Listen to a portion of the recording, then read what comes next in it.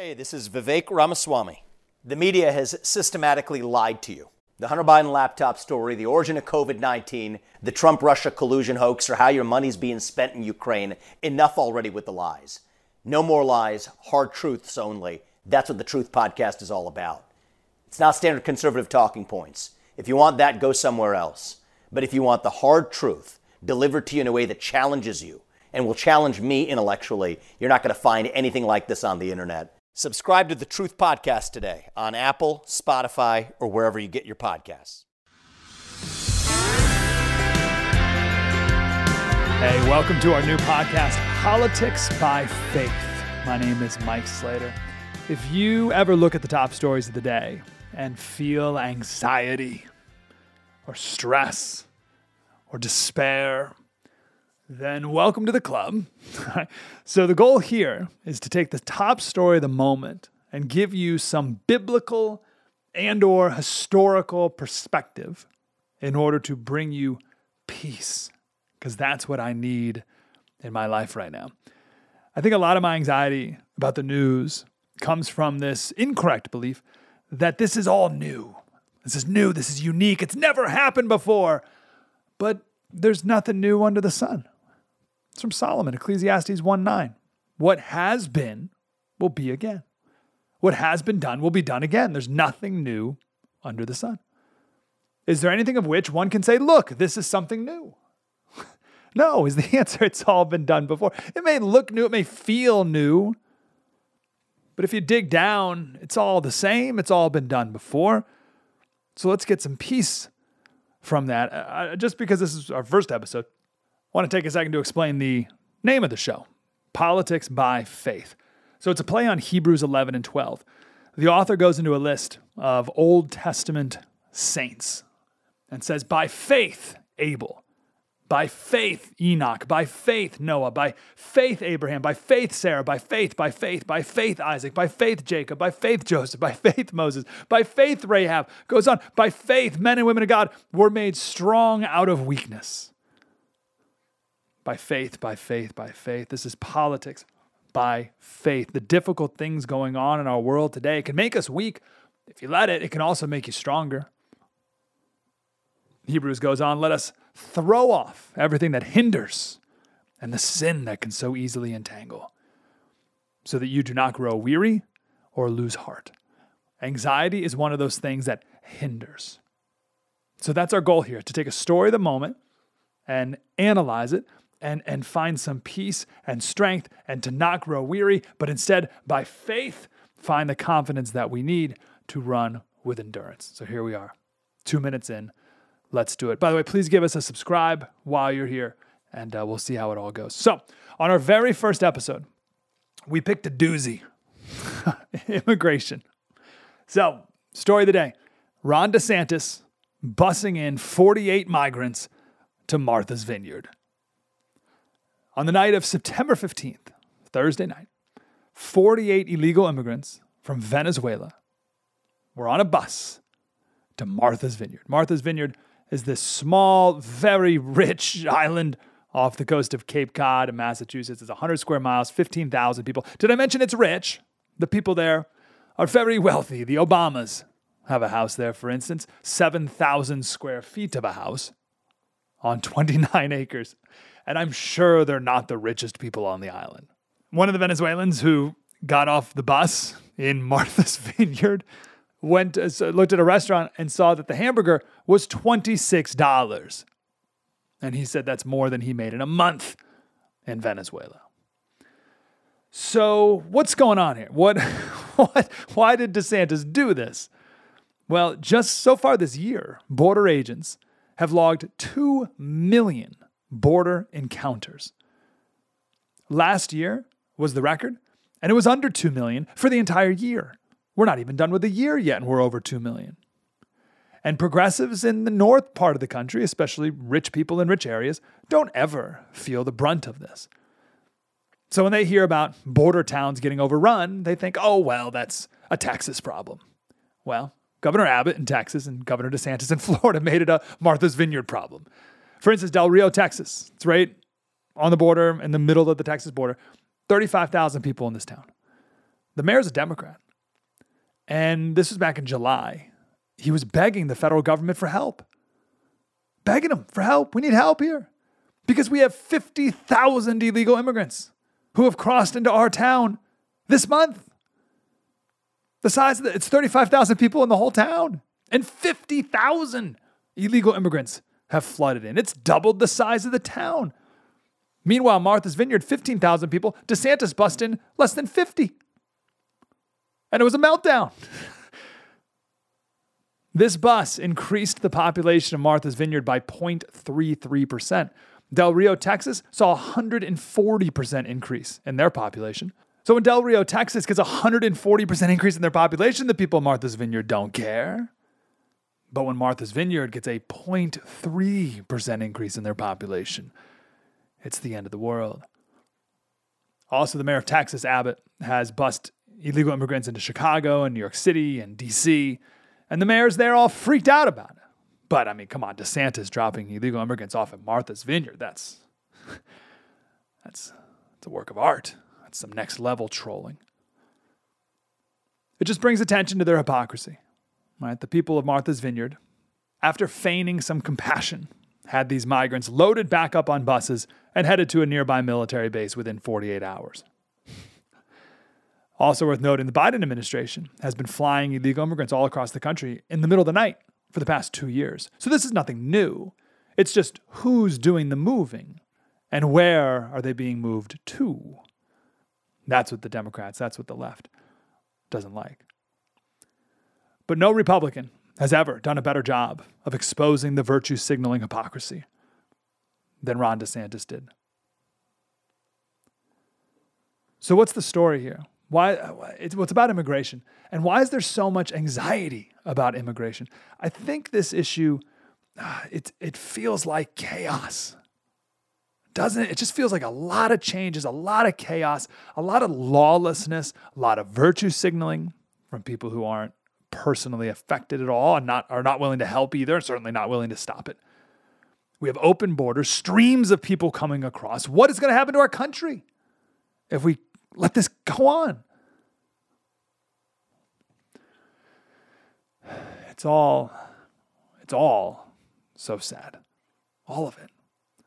It's sad that other countries are so broken. And it's sad that we don't have a logical, predictable, orderly immigration system.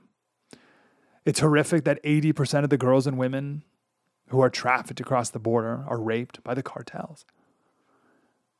It's horrible. And then in the meantime, you, citizen of this country, you're fed nothing but deceit. First of all, most people have no idea the scope of this. Right? People don't know that there's 2 million people coming across this year. You ask people how many illegal immigrants live in America, they'll be like, 1,000. People have no clue. There is a Yale study that says there's 22 million illegal immigrants in America. That's the population of Florida. That's more than New York, Pennsylvania, Illinois, Ohio. Just illegal immigrants. And on the deceit, first these illegal immigrants are called aliens, then illegal immigrants, then undocumented workers and migrants, dreamers. Right? These people break the law and get praised. Meanwhile, you get pulled over for rolling through a stop sign. You're paying your taxes when they don't. And the whole thing just feels very unfair. I hate it. So, let's give a little biblical perspective here. First of all, why is this a tricky issue to start the podcast off with? That's what I said in the beginning of this. Of all the topics to do our first episode. It's tricky because, and I spent a ton of time struggling with this, how to present this. Today, the point of this podcast is not to use the Bible as a weapon to impose conservative policy. Or in this case, the Bible says this should be our immigration policy. That's not what this is. I'm sure there's other podcasts for that. The point of this podcast is to do what the Bible says in 2 Corinthians 10:15. Take every thought captive. So we are going to take the anxiety from this issue captive, and we're going to find peace in this moment so that we can go to sleep, so we can rest at night so we can wake up the next morning and think more clearly. This issue of mass migration, it brings a lot of anxiety. Again, a lot of chaos, all feels very unprecedented. And I'm here to tell you there's nothing new under the sun. None of this is unprecedented. There have been countless, constant mass migrations of people. There were mass migrations of people during the Bronze Age, 2000 BC. Migrations of the Bantu people across Central and Southern Africa. That was like 1000 BC. The Bantu people, they mastered farming first, and they therefore could make more people, and they could take over the hunter-gathering tribes of Africa.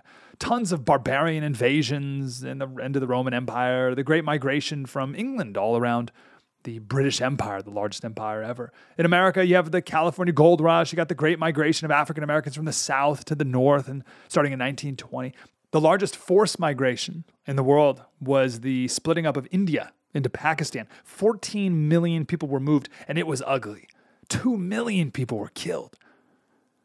The largest voluntary migration was Italy, 1880 to 1915. 13 million people left the country. You know, there's more people of Irish heritage in America than there are people in Ireland. Not just more, 7 times as many here in America. So there's always been mass migrations. Instead of focusing on those, I want to focus on the migration of just 2 people, Aquila and Priscilla. Coming right out of the gate here with my takeaway. First, if you are a Christian, then Jesus is the King of kings. Of all the kings, he is the king, and all the other kings will go away, and he will remain forever. Number 2, wherever you are, God has you there, and that is where you can serve the Lord and glorify God. And third, if you are a Christian, you are a citizen in heaven, currently living as a pilgrim behind enemy lines. Aquila and Priscilla lived that out perfectly. Husband and wife team, they're mentioned 6 times in the New Testament. So a little background, the Romans at this time did not care much for the Jews, to say the least. One example, Acts 16, Paul and Silas, they're in Philippi. Philippi is in northern Greece. It's named after the father of Alexander the Great, Philip II. And at this point, it was a Roman colony. And there's a slave girl there who's possessed by a demon spirit. She's a fortune teller. The Bible literally says that she has a python spirit because Apollo slayed a serpent python dragon which guarded the Oracle of Delphi. So this girl had a connection with the Oracle of Delphi, hence the python spirit. Anyway, she brought her owners, as the Bible says, much gain by fortune telling. So she made her owners a lot of money. Well, Paul commanded the spirit to leave the girl, and this ticked off her owners because now they weren't making any money off of her.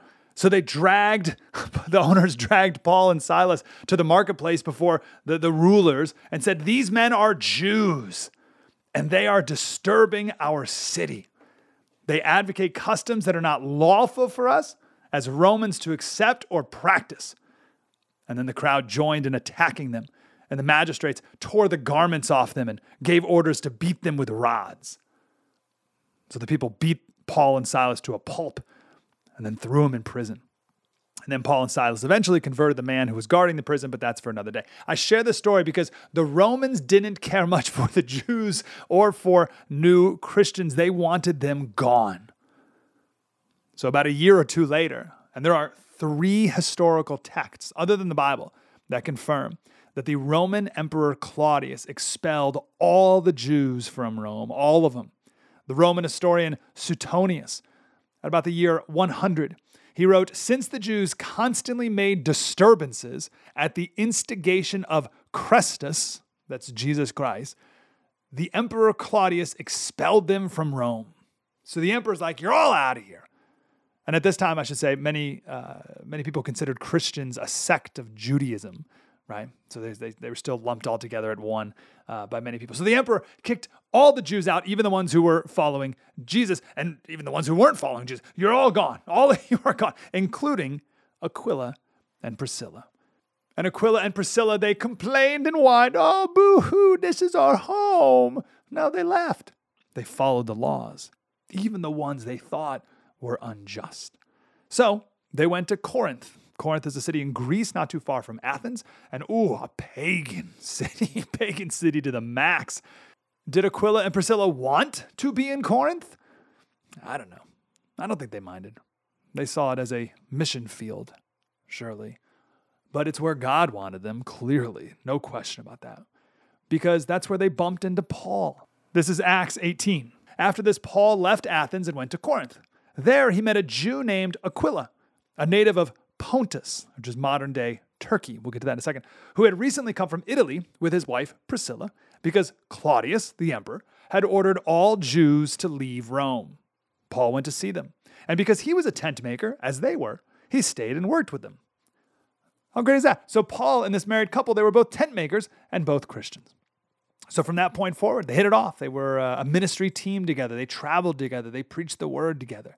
But think of these two, Aquila and Priscilla. They were foreigners from Turkey, living in Rome, minding their own business, making tents, when the emperor banished them all. And now they're off in Corinth, in Greece. And they set up shop in the marketplace, making tents where they bumped into Paul. And they took Paul in for 18 months into their home so that he could continue to preach. And then the three of them, they took off to another city, Ephesus, where they served together there. Years later, Paul wrote a letter back to the church in Corinth and said, "The churches of Asia greet you. Aquila and Priscilla greet you heartily in the Lord with the church that is in their house." So clearly the church of Corinth knew Aquila and Priscilla, right? Paul sent their greetings, but also they never stopped having church in their house. That's what it says. With the church that is still in their house, they never stopped having church, no matter where they were. They used whatever they had, wherever they were, for God's glory. Paul also wrote a note to the church in Rome, and he said, "Greet Priscilla and Aquila, my fellow workers in Jesus Christ, who risked their necks for my life, to whom not only I give thanks, but all the churches of the Gentiles give thanks as well." And you're like, what do you mean, risked their necks for my life? What does that mean, risked their necks? No one really knows. It might have been, if I were to take a guess, it might have been in Ephesus. There was a man named Demetrius, and he was a silversmith, and he made these little idols and trinkets for the temple of Artemis. And during one of their big festivals, he wasn't selling as many trinkets and idols because Paul kept preaching about Jesus and people weren't worshiping at the pagan temples as much anymore. So he led a riot against the Christians. So maybe Aquila and Priscilla protected Paul during that riot. We don't know. But wherever they were, Aquila and Priscilla were doing great things. So if you have anxiety about people moving around all the time, take some comfort. People have always been moving forever. Hunters and gatherers have been moving, tribes moving, expanding, enslaving, completely annihilating other tribes. There's been famines and mass migrations for all time. People have been expelled from lands like Aquila and Priscilla and the Jews from Rome. The great migration of people today is nothing new. Now, I'm not here to say that it's therefore good, because oftentimes in the history of migrations, it's been very difficult. But it's not new. So what do we do? What's in my control? Two things. First, we are called to obey the government. We are. It's a tough one. Romans 13, let everyone be subject to the governing authorities, for there is no authority except that which God has established. So we must obey the government authority unless they command you to disobey an order from God. That's different. And our government sets up immigration laws. You have to follow those immigration laws. You have to, no matter how unfair you think they might be. Claudius's immigration law, I bet, was seen as pretty unfair. Would you imagine the day that Aquila and Priscilla were told that they had to leave Rome because the emperor said all the Jews have to leave? I'm sure they saw that as pretty unfair, but it doesn't matter. Now, there's no evidence that Aquila and Priscilla whined or complained when they were forced to pick up their business and home and leave their friends out of Rome. But it was certainly an unfair policy. But they obeyed it. It is okay to expect and even demand that foreigners follow the laws of the United States, just like we would be expected to follow the laws of any other country. That's the first thing. We have to obey the government. Second, if you feel personally called to help a foreigner, by all means, help away. And that was Ron DeSantis' point. These people in Martha's Vineyard, they say they want to help, But within 48 hours, these Venezuelans were on a bus to the nearest military base. Some help you were. If you're really interested in helping people seeking asylum, then there's plenty of charities to help. And maybe even taking someone into your home. But almost no one ever does. It's much easier to virtue signal. There's plenty of Airbnbs available on Martha's Vineyard. I bet some of those estates on Martha Vineyard probably could have slept all 48 of them. Barack Obama's house probably could have 8,000 square feet. So what's in your control? First, obeying the law. And second, helping people in need. So how do we end this? What are we to think about tonight? What should we be meditating about? So there's 3 takeaways in this episode, and I want to end here focusing on the third. But the first is, if you're a Christian, then Jesus is the King of kings, and of all the kings, he's the king of them all, and all the other ones will go away, and only he will remain. Second, wherever you are, wherever God has you, that is where you serve the Lord and glorify God. If you're Aquila and Priscilla, it doesn't matter if you're in Rome, Corinth, Philippi, it doesn't matter. And third, you are a citizen in heaven, living currently as a pilgrim and behind enemy lines. Philippians 3:20, for our citizenship is in heaven, from whence also we look for the Savior, the Lord Jesus Christ. What does that mean? It means exactly what it says. We're citizens in heaven. Charles Spurgeon says, if our citizenship be in heaven, then we are aliens here. We are strangers and foreigners, pilgrims and sojourners on this earth, as all our fathers were. C.S. Lewis takes it up a notch. He wrote during World War II, he said, enemy-occupied territory, that is what the world is. No matter where we are, if you're a Christian, we're all pilgrims in a foreign land. I'll end with John Wesley. He wrote a hymn in 1747. He said, how happy is the pilgrim's lot, how free from every anxious thought, from worldly hope and fear, confined to neither court nor cell. His soul disdains on earth to dwell. He only sojourns here. You're not here forever. You're just sojourning at the moment. The things eternal I pursue, a happiness beyond the view of those that basely pant for things by nature felt and seen, their honors, wealth, and pleasures mean, I neither have nor want. Nothing on earth I call my own, a stranger to the world unknown. I all their goods despise. I trample on their whole delight and seek a country out of sight, a country in the skies. Hope you enjoyed this first episode. Will we solve all the world's problems here in 20 minutes? No. Will we be able to use the Bible to fight for conservative politics? No, that's not the point. The point is to get a larger perspective, a more biblical perspective. It's all been done before. There's nothing new under the sun. Hopefully, it can bring you peace, some strength. We can go to sleep, rest up, and fight on again tomorrow. This is Politics by Faith with Mike Slater.